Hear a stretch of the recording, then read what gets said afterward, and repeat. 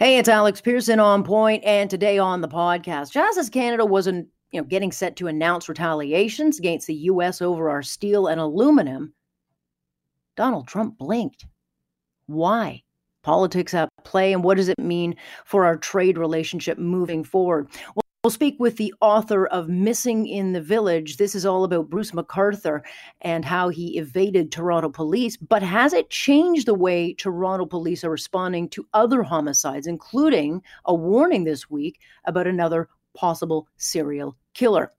And we'll discuss Trudeau's plans to boost childcare and develop a national drug plan and all these lofty promises we're going to have to pay for. But how? We will talk about that. So let's get started.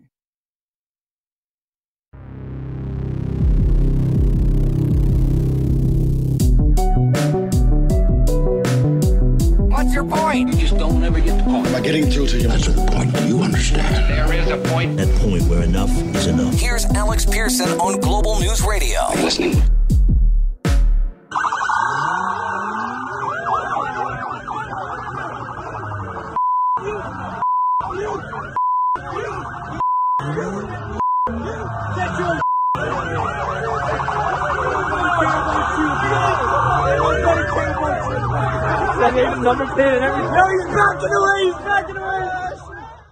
There you go. What does that sound? That is the sound of anarchy and mob rule that no one in charge will deal with. Hello there, Alex Pierson with you on this Tuesday, September, someone said the 25th. No, it is the 15th. I hope you had a great day. Certainly for a lot of parents, all about getting the kids back to school, doing so while being blasted with the warnings and all the worries about increased cases. Now they're up, now they're down, and of course threats of another lockdown. But while the focus is all about COVID, there are a number of other crises, I think, festering, and they're being ignored, certainly in the city of Toronto, and they're making societies at large unsafe. And over the weekend, and what you heard off the top of the show, was an event billed as Takeover Toronto. It's gone largely unnoticed. The event involved over 100 cars that blocked off an intersection near the Toronto Zoo around 2 a.m. Sunday morning. And that's where a bunch of idiots acted out scenes of Fast and Furious, doing all sorts of stunts, burning tires, as this huge mob-like group cheered it on. I have no idea what the fascination is. I mean, if you see the video, and it's well worth, looking at. I mean, had the car gone out of control, we'd be doing a different kind of story today, because it could have very easily sent someone into their coffin, because they're like within inches of an idiot spinning his car out. But that's not the point of my conversation. It's what happened when 3 Toronto cop cars were sent to the scene. And normally when sirens and lights are sounding, you see kind of the lawbreakers flee, but not these days. This video shows the very opposite. What you see is this feral mob reaction. The cars box in the cops in their car, and then you see the crowd run towards the cop cars, swarming them, and then getting on the hood of one of the cop cars with emboldened lawbreakers jumping, kicking the vehicles with the cops inside, and of course videotaping it. You got to get those clicks and likes, right? I mean, the video is shocking, but it illustrates an illness in society and what happens when those in charge refuse to take charge. And by taking charge, I'm talking about you, elected officials. I mean, what's clearly seen in the video is that anarchy is in charge, fueled, of course, by a very unchallenged narrative that all cops are bad, they should be defunded.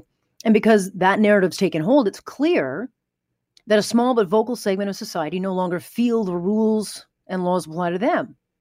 They see also what's going on across the border, and they are becoming emboldened by it, even though we don't have those types of issues here. So when the cops show up, they're not respected. Instead, they get the middle finger and threats to their lives with absolutely zero concern of consequence. And so it's no wonder morale is absolutely rock bottom among cops. I mean, who the heck would want to be a cop today when the risks of the job have been further complicated by those who know they can get away with it, and where you feel no one has your back?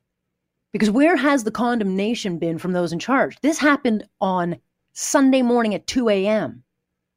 That video has been out there for a while. John Tory, the mayor of Toronto, finally addressed the incident today, but listen to his message to these losers. It didn't address their threats to law enforcement. It just talked about the street racing. It's an epidemic. It is an epidemic that has been caused by people who are thoughtless, who disregard the safety of themselves and others, and who have also shown a huge disrespect for police when police try to intervene. I have spoken with the chief this morning, and I can just say to you that without giving away how they're going to go about things, which he directs, not me, they're on this, and I think that we need to bring down, the full weight of the law on these people. I agree, but you know what? That video shows far more than disrespect. It is absolute violence, provocation, mischief, damage. I mean, there are cops in those cars, and they are being swarmed by hundreds of people who are getting off on acting like animals. And there's plenty of video of this event because these people are too stupid to realize they're creating evidence that can and should be used against them. And I think that the message needs to be sent that this is not going to be tolerated because it'll just keep happening and it's going to get worse. So there's plenty of video out there showing faces, showing license plate numbers, and I certainly hope the cops are looking into it. But it's not just the cops that are dealing with this kind of, lawlessness. I don't know what's happening where you live, but when you drive around Toronto these days, it is very clear Toronto is no longer Toronto the Good. This city looks awful. It is not safe. It is not clean. We've got shootings now daily. We hardly report on them anymore. I mean, they happen anytime, anywhere, any time of day. Again, absolutely no fear of consequence from those no longer taking charge. I don't know if you've been in a city park in the downtown. They're starting to be taken over by tent cities, which are littered with garbage, dirty needles, increased crime, and vicious dogs that are set loose on anyone who challenges them. I mean, reporters are, show up to see what's going on or tell a story and who have perfectly legal right to be in a public park, and they get chased off, threatened. So it's clear the pandemic has exposed a homeless crisis, but what's the plan to deal with it? It certainly can't be to allow people in need to simply pitch a tent in public spaces and parks where kids play. I mean, these are public spaces. They belong to the public at large, not just a segment of it. And the city of Toronto and the province own billions in real estate, and there's a lot that just sits empty. I mean, certainly anybody can think outside the box and create a temporary shelter for these people while finding a solution which has been decades in the making. I mean, honestly, I can't tell you how many ribbon cuttings I have gone for affordable housing that never gets built. So this goes far beyond NIMBYism because it's a growing problem that's going to get much worse and is being allowed to take root. And once that happens, we no longer have a lawful society. And if those in charge, choose to ignore the brazen crime and disorder playing out very publicly on our streets, whether it's in public spaces or against our cops, eventually there's going to be pushback. Either someone's going to take it into their own hands in a case of vigilante justice, or someone's going to get killed. But that's what happens when you don't have law and order, which is what we've got right now in the city of Toronto. We will talk about this throughout the show because some of the questions I have is like, how do you now be a cop in a big city if you see stuff like that? Because you pass those videos around and people just get off on it, and then they think, oh, well, if that guy can, jump on a police car or surround a police car or mob the police car, then I can do it too. And if I'm a cop, I'm saying it's not worth it for me to go into that. Why am I being sent into that when what if one of these cops had gone out of the car and defended themselves, which they would have had absolutely every right to do? Well, of course, there'd be more calls to defund them. They wouldn't be allowed to defend themselves. So we'll talk about that. We have a very busy show today, which we'll get into. Not to mention, first of all, aluminum and steel is going to be tariffed. No more. Trump linked. And whether you like it or not, it's a big win for the Trudeau government. So we will talk about that. And we'll talk about whether or not Chinese national students should be restricted in what they learn on Canadian university campuses. And this is to do with concerns from intelligence, CSIS, and those in the United States who are saying, This is going directly to the Chinese military. We've got to be more careful, and we've got to start cracking down on these Chinese nationals, not all of them, but many who come and then end up doing research and working for or with the Chinese military. So we'll talk about that in the 9 o'clock hour. But we have a lot to talk about. Certainly, of course, watching cases, they go up, they go down. The numbers are all around. And Premier Ford pretty much said today that changes are coming to social gatherings in Ontario hotspots because they are driving up cases. Ignorant people are why we can't have good things.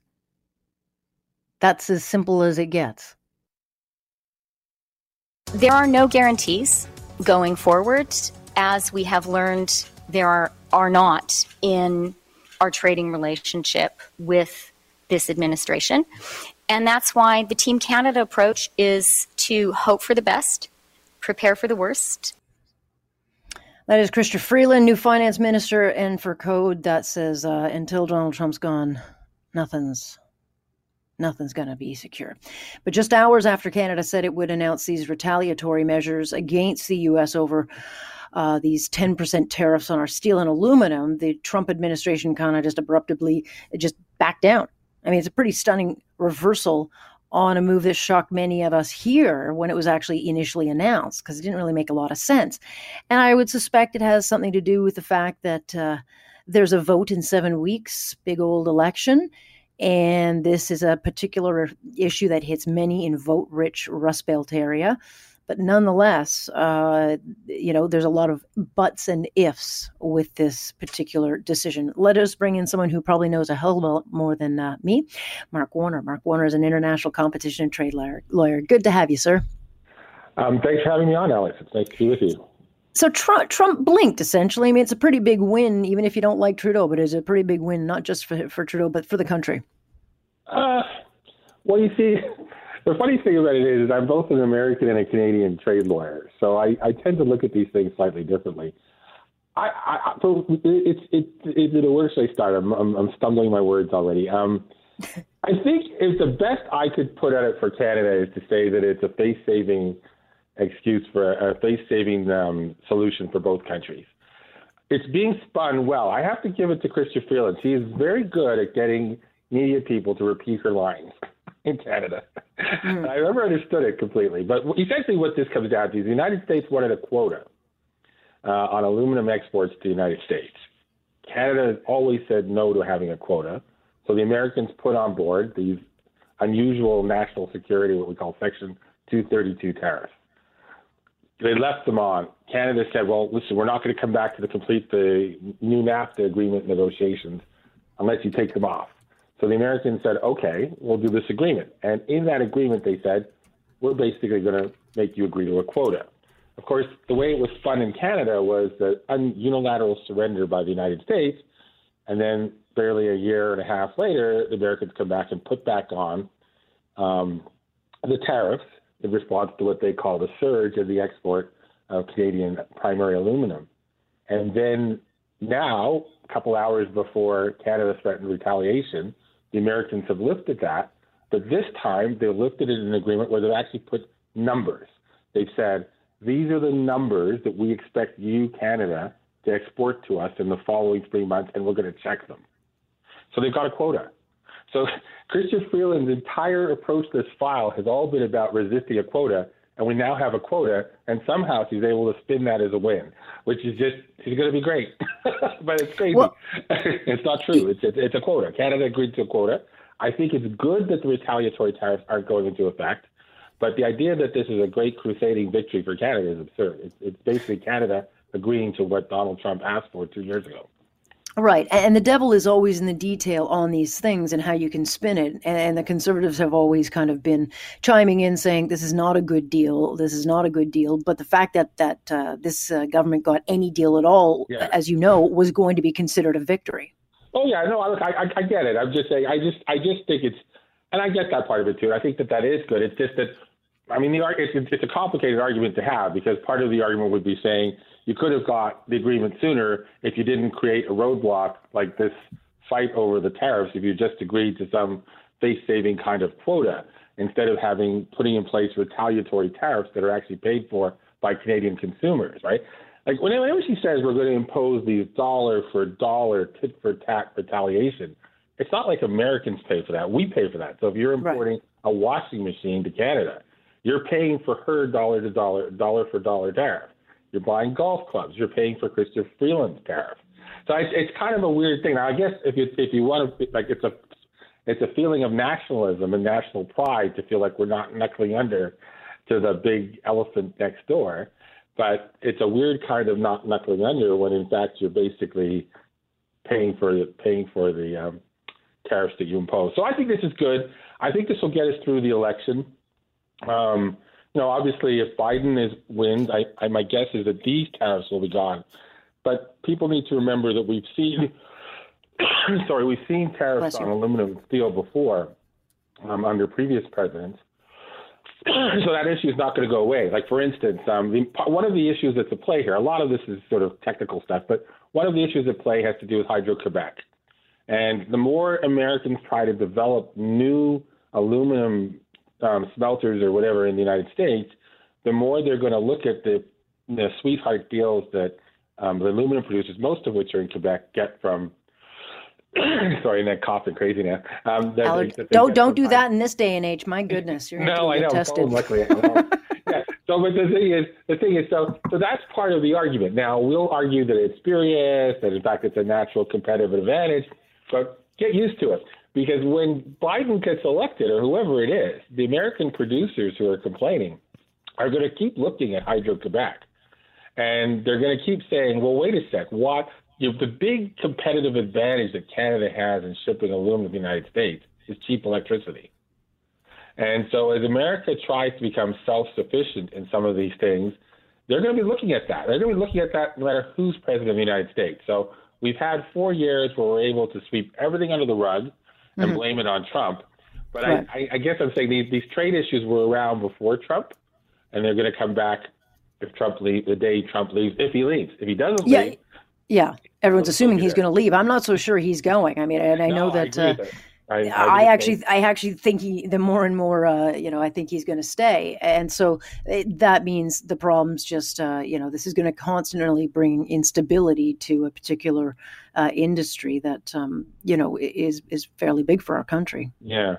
Well, I think that's right. I think that there's a good possibility that, if this comes back, the way that what the Americans announced today is they said, they're going to monitor these numbers every month, and that they will make a decision whether to reimpose the tariffs. Now, Christopher Freeland's response to that is, well, if you come back with the tariffs, we'll come back with the retaliation, which is fine, as long as it stays within the framework of the agreement. Of course, the last agreement we signed with them, we limited our ability to retaliate to simply retaliate on products that contain aluminum in it.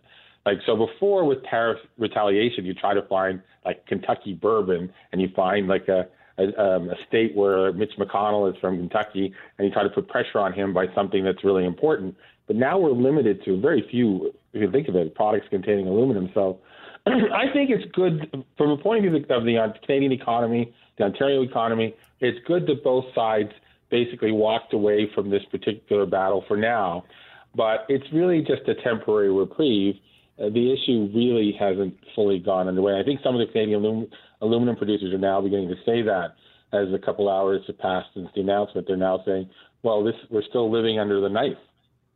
Right. Yeah, but we've never really been able to kind of get the details of how it all works. And I think because it's such a complex issue, everyone just sees the front page and says, okay, we have no tariffs. Oh, we do have tariffs. And they draw their decision making on whether they hate Trump or like Trump. And so, again, devil's always in the details. But as you're obviously explaining, it's not a problem that has gone. It will be rearing its ugly head as long as the deal is as such.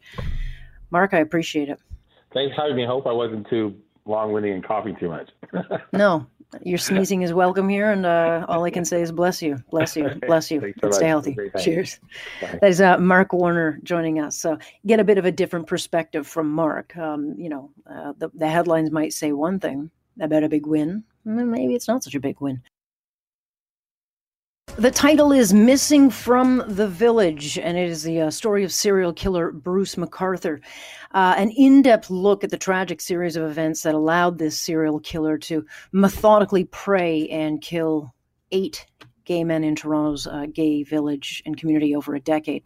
And the warning should have been seen way back as far as 2013 when a number of men went missing, and yet his killing spree would go on completely unchecked. And it's a timely book coming out because Toronto police just issued a warning Monday about a possible serial killer linked to 2 recent murders. And I strongly suspect this case and the author of this book is the reason they are proactively putting that information out there. Justin Ling is a freelance investigative journalist, and he is also the author of Missing from the Village. Good to have you, Justin.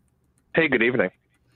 No one followed this case more closely than you. I mean, it was you who kept digging, even after police called off the investigation, into the disappearance of 3 men back in 2013. And so by 2015, the case had gone cold. Everyone had moved on. But you stayed on it. And it's because of that that you've been able to not only, I think, help break open the case, but certainly give you such an in-depth knowledge about this.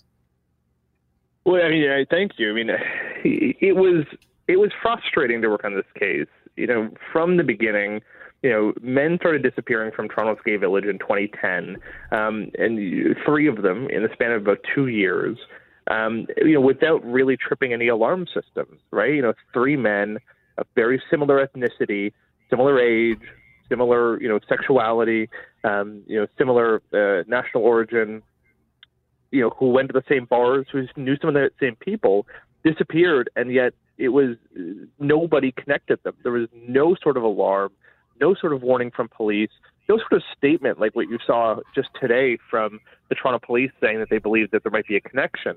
It took a whole year after the 3rd man went missing before police finally came out and said, we believe these cases may be linked. It was at that point many asked the very, obvious question of, is there a serial killer? And Toronto police repeatedly said no. They played it down. They said we have no evidence of that. And they went beyond that to say, we do not believe that is the case. Unfortunately, the investigation that was set up into those disappearances ran for only about a year and was shut down. It was after that men continued to go missing. But even after the case was reopened very publicly in 2017, Toronto police kept saying, we don't believe there's a serial killer. And it took them actually arresting the serial killer for them to finally acknowledge, what everyone in the village had sort of come to accept in the years prior, that there was a serial killer targeting the village. And it turned out that it was much worse than anyone could have imagined. Right. And they had people actually go to them. They had one witness that went in and reported a man and an incident that had happened that he was very rattled by, and it was kind of laughed off or sloughed off. But, when people are reported missing, as you well know, especially if they're an adult, it is generally met with a shrug. More so, I think, if you're either in a marginalized community or you're in the gay community, it's often just met with a shrug. Has that changed since this case? It's hard to say. I believe it has. I genuinely believe that the Toronto police did seem to face a reckoning around this case. Seemed to realize that the sort of nonchalant way in which they dealt with missing persons cases, was putting people in jeopardy. And I think, the creation of a dedicated missing persons unit, which happened just recently, is a great first step. The decision to start more aggressively using, public databases to let the public know who's actually missing and still missing critically is a good step, though I don't think it's being done to the extent that it could be. So I think, there are positive changes.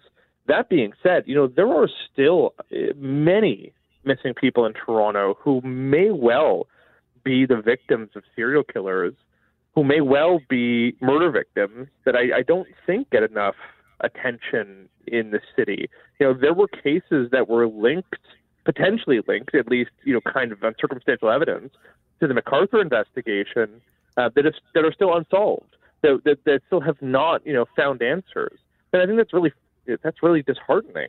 The fact that there are these, outstanding cases, where, I think a little bit more public attention could, ultimately change, the outcome of that case.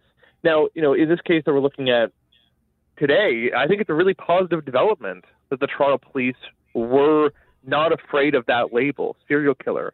I think in this case, it's pretty clear cut. I mean, you have video surveillance evidence of a possible suspect, 2 killings, of victims of very, very similar victimology to men who are either Arab or East or South Asian, and a similar, killing style. I think it would be very, very hard not to acknowledge the possibility that whoever did these is a serial killer.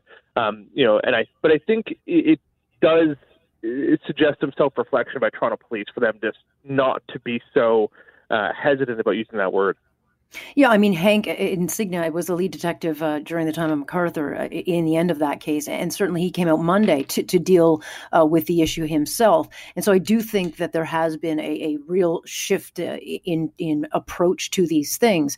It won't make anyone feel better, but certainly if they didn't learn anything from all the red flags that were ignored when it came to Bruce MacArthur, whether it was failures to protect those in the gay community or those who are either homeless or on the margins, that may in fact be changing. But the fact that Hank himself, I think, came out was a pretty telling statement. I think that's absolutely right. They're not delegating this down to, a more junior detective. The fact that, the acting head of homicide is the one, jumping in, a homicide detective who has, a pretty significant experience in dealing with serial murder investigations. The fact that he was out there proactively dealing with media, I think is a good sign. And I've dealt with Hank Insignia kind of significantly over the last several years.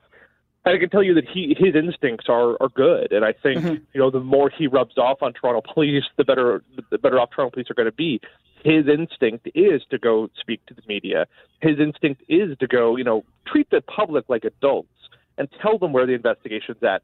Tell them where the evidence is pointing, and not be so, concerned about, creating panic or creating fear, because in some cases you just need to be honest with the public.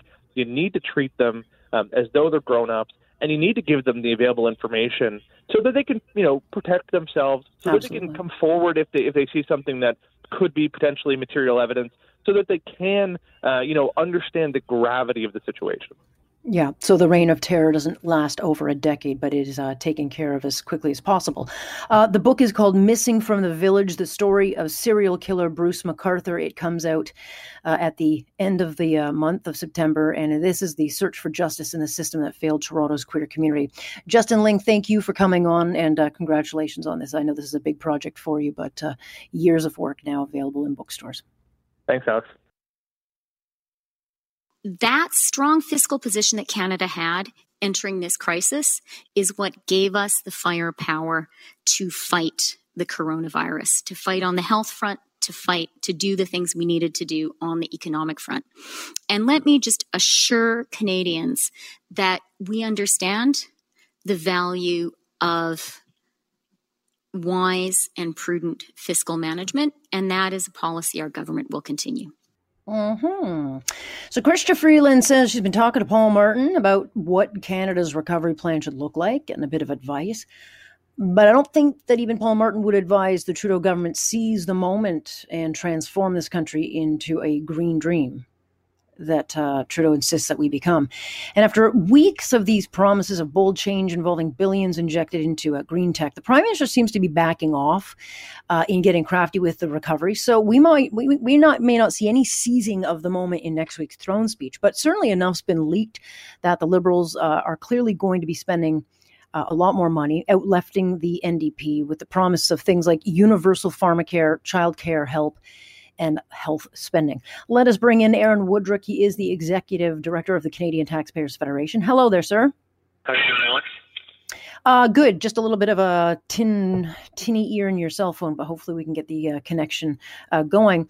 It appears that most of the big kind of lofty green initiatives may be shelved for now, and that might be because the Trudeau government is seeing an uptick of the cases and maybe got a little bit concerned that this was not the right time to freak Canadians out. How do you see it? I think so. I mean, I think they read the room. I think they realized that they sounded like they were exploiting a worldwide health tragedy to just sort of advance the stuff they wanted to do all along. And I think maybe they've actually talked to enough people, including people in their own caucus, Alex, who realized that was a terrible idea. And so they've walked back from the ends of the cliff. So if that's true, that's great news. I think you're right, though. I think they are still eyeing a bunch of other big-ticket items. stuff that we can't afford. And if there's any good news about Krista Freeland saying she's, was talking to Paul Martin, well, maybe she gets some tips from him on how he managed to cut spending and get the deficit under control when they had a big problem with debt, which is exactly the situation we find ourselves in right now. Yeah, and it's interesting because Jonathan Wilkinson, who is the environment minister, has doubled down on this clean fuel tax. It doesn't get a lot of play, but it is coming. So that is one very big green initiative that they plan to do. And it's a double tax. So it's a tax on top of the carbon tax. And that's going to have real consequences and real costs for not just everyday people, but businesses. No, it is. And I mean, first of all, it undermines the argument for the carbon tax. Remember, the whole point, Alex, is we were told if you put this tax on, it's a market-based mechanism. You don't need all these regulations and things like a clean fuel standard. So they're contradicting themselves. They're also contradicting themselves when they talk about not hiking taxes. The reason that Justin Trudeau and Krista Freeland have said they don't want to increase taxes is because they understand that that makes life harder right now. Well, then why are they talking about just doing it in a backdoor way by making essential goods like fuel for most people even more expensive than they are now? Yeah, I mean, it's one thing that's going to come in. It'll probably get very little attention, and you've got to really read the fine print on it. But the other things that they look to be going ahead with or announce, and again, I think it's important that we say throne speeches are not budgets. And so throne speeches are often, they sound good and lots of big words, but they tend to not always get delivered. I mean, it's where we heard things of electoral reform and all the rest of it, that it's almost like a throne speech is a place where things go to die. But you can expect a national pharmacare program, which if we did that, it'd be about $20.4 billion. And the other one is healthcare spending and childcare, daycare plans. Yeah, I mean, the throne speech is really just sort of mapping out the categories, and they fill in the actual dollar figures, hopefully this fall with a fiscal update. We didn't have a budget this year, so it's been a long time since we've seen some hard numbers. But you're right. I mean, the things that have been bandied around are pharmacare, more money on health care, child care. Ironically, Alex, a lot of these things are provincial jurisdictions. Mm-hmm. And yet here we have a federal government that seems just absolutely determined to stick its nose into areas that actually aren't even really part of its responsibility. Yeah, I was actually going to ask you because they are provincial issues. And when you take something like pharmacare, I mean, there are an awful lot of people, myself included, maybe yourself, who have coverage through their work. I don't want anyone touching my pharma coverage. It works for me, my family. And so the pharmacare, depending on how they table it, if it's for low income people, okay, but I still don't know how they're going to do it jurisdictionally across the country. Yeah, pharmacare, it's a strange one that people want to sort of throw the baby out with the bathwater on this. I mean, we have a system right now that works very well for about 70 to 80% of Canadians. I think it's fair to talk about ways that we can close the gap for the remaining 20%. But it seems like a really strange way to approach a problem where you say, okay, this is working for 80%. Let's wipe the whole thing out and start from scratch, rather than saying, why don't we leave what's working for the 80% and think about ways that we can help the remaining 20%. Right. And on the issue of childcare, I mean, the biggest change that they could do that would help people with childcare is allow for structural changes in how it's delivered. In other words, it's not a 9-to-5 program anymore. It can't be. I mean, you'll take someone like myself or a shift worker who works nights. The reason we had to get a nanny is because you can't, on my shift or if you're working shift work, you can't use a daycare because they're not open after 5 o'clock. Yeah, and that speaks to the fundamental problem of one-size-fits-all government policy, right? When government thinks they know best, they design something that's designed for certain people, but other people can't use it. And that's why, whatever they're going to do, and frankly, that's why the Stephen Harper approach of sending money to people, which the Liberals then tweaked, to deliver the money based on need, that's a better approach because it puts money in the hands of people who can then decide what works best for them and their families. But didn't Paul Martin want to do a national daycare plan? I thought it was Paul Martin, and if so, maybe that would make sense why he's talking to Krista Freeland. Yeah, I can't recall about that specific policy. It is definitely something the Liberals had talked about. What Martin was all out. That was their position. They changed their tune on that. They adopted basically the Harper approach of sending money directly to people. I think it would be really something for them to walk that back right now. I mean, we don't have a lot of money, to say the least. And while people could appreciate, more money, people who need it, the idea that what we need right now is another giant national creaking program is probably going to be a tough sell.